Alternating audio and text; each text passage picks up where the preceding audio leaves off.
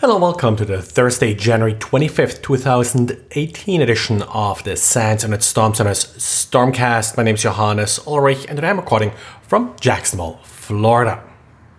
Brad took a look at the latest Hankitor malware. Now, this one follows the old pattern. It uses RTF documents that then try to exploit some reasonably recent vulnerabilities that were patched back in November. The common subject line appears to be new incoming eFAQs document from and then an 800 number.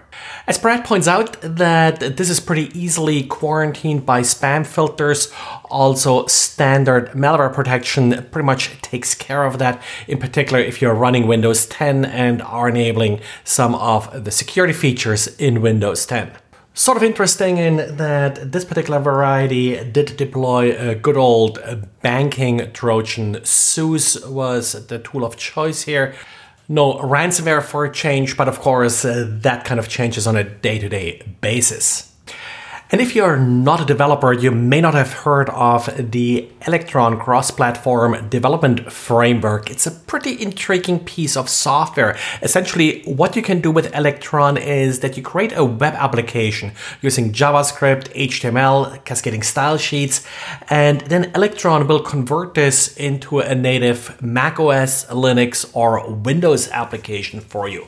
Now, if you use a tool like this, then of course you leave a lot of the low-level bit grinding up to these frameworks, and apparently that's sort of where a mistake happened here. If one of the applications that were built with this framework did register a protocol handler, so for example, if you have anything : and then link it to your application, well, then you're actually exposing your application to an arbitrary code execution vulnerability. This would be exploited by tricking a user into clicking on a link that actually uses this protocol. So then essentially what's happening is that the URL that essentially goes with that link is being sent to the application, and that's sort of where probably something didn't get escaped properly. There aren't a lot of details out yet how this would be exploited. Now, of course, the big question is here, how many applications are actually using this framework? Well, two big ones are Skype and Slack. So both of them are coded using this framework. Both of them are registering default protocol handlers like Slack : / for Slack and are vulnerable. So you have to update those applications.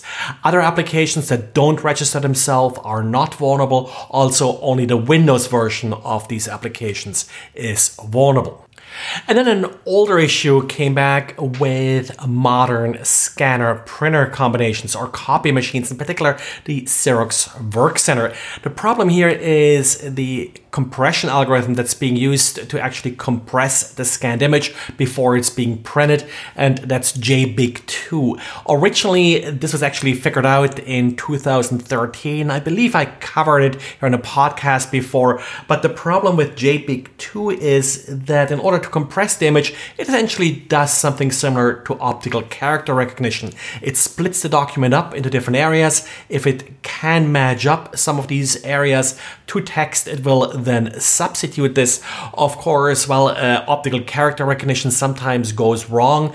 And then the result, of course, is that the wrongly recognized character is being printed nice and crisp. So there is no real indication that this was a character that was difficult to identify.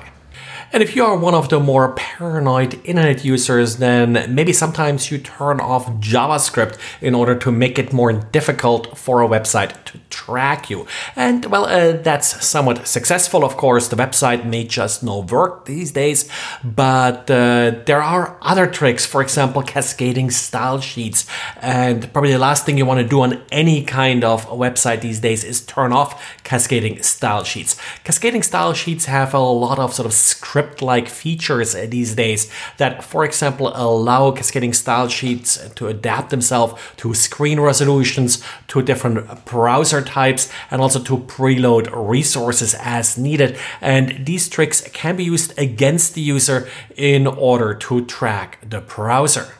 Code posted to GitHub by Jan Böhmer does implement a neat library that does exactly this and allows you to also play with this a little bit on his demo page.